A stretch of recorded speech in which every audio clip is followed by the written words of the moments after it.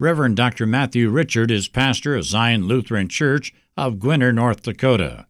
He is also the author of Will the Real Jesus Please Stand Up? The book focuses on different ways that we create these idols in our minds in order to be at peace with Jesus and rejecting ultimately the Jesus of the Bible. Pastor Richard has identified the 12 false images of Christ that have infiltrated many churches. The whole premise of the book is really focusing on who Jesus is not, the 12 different false Christs that we see in culture. In other words, false Christs that we create in our mind as a culture. We take Jesus and we don't like what we see about Jesus, so we take and scrape away portions of him. We cut away parts that we don't like, and we add to Jesus the things that will suit our own fancy. Doing so, we actually create a false Christ, one that does not exist except in the mind of our imagination. Will the Real Jesus Please Stand Up?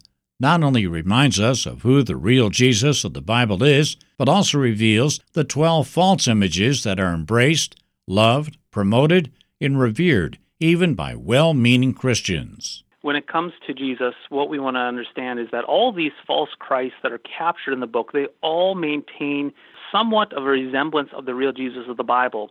However, they're altered ever so slightly. False Christs either take away attributes of the real Jesus or they add to him. And that's really the way of the evil one, the way that the devil likes to work with truth itself. So it only takes a little bit of falseness, a little bit of lie, a little bit of a twisting to knock us off center and lead us down the path of a false Christ. Pastor Richard reminds us that even Peter had to change his view of the real Jesus. When we think of the Apostle Peter, when he understands who Jesus is, that he is going to go to that cross on Mount Calvary to die and to bleed and to suffer, Peter actually revolts against that view of Jesus. He cannot comprehend it. He cannot handle it. So he pushes back against Jesus. He does not want that type of Christ, that one who is going to be that bloodied on the cross. And so it is with us. When we counter Christ in his word, we really have two options. Either we repent or we push back against the Bible and then inserting our own assumptions on top of that. Will the Real Jesus Please Stand Up?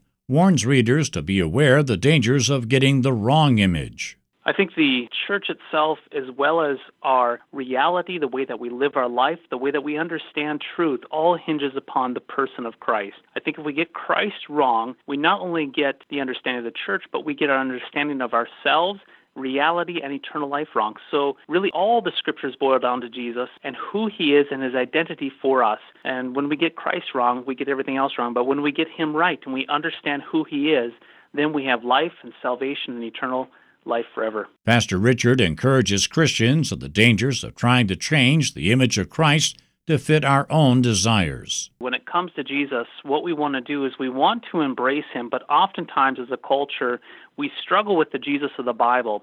And instead of rejecting the Jesus from the Bible, we want to retain him, but yet we modify him in order not to have what we would call cognitive dissonance. That's a real big fancy term, but basically having peace in our mind so that we can be in harmony with the Jesus that we have forged and that we have chiseled away, that the idol that we've created in our mind. Jesus should be changing us, not we changing him.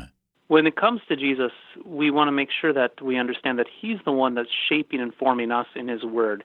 It's not the other way around where we shape and form him. But anytime we go the way of us trying to shape and form him, we go the way of idolatry. However, when we go the way of him shaping and forming us through his word, then we go the way of repentance, where we confess our sin, acknowledge where we have committed idolatry, where we've changed Jesus to suit our own image. Pastor Richard has a desire for his book from Concordia Publishing House. Will the Real Jesus Please Stand Up? My hope for the book is basically that it would communicate Christ crucified and resurrected for the forgiveness of all of our sins, simply stated. And my hope is for the book itself that it would communicate clearly through the narratives of each chapter as we meet different people who have subscribed to false Christ, that we would be able to look into these conversations and into their lives and to see the ways that they have tragically subscribed to a false Christ, so that we might not only get discernment in dealing with it, but also be prepared to confess the real Jesus to those bought into a false Jesus. To get more information from Pastor Matthew Richard, author of Will the Real Jesus Please Stand Up?, visit www.cph.org/realjesus. This is John Clemens reporting.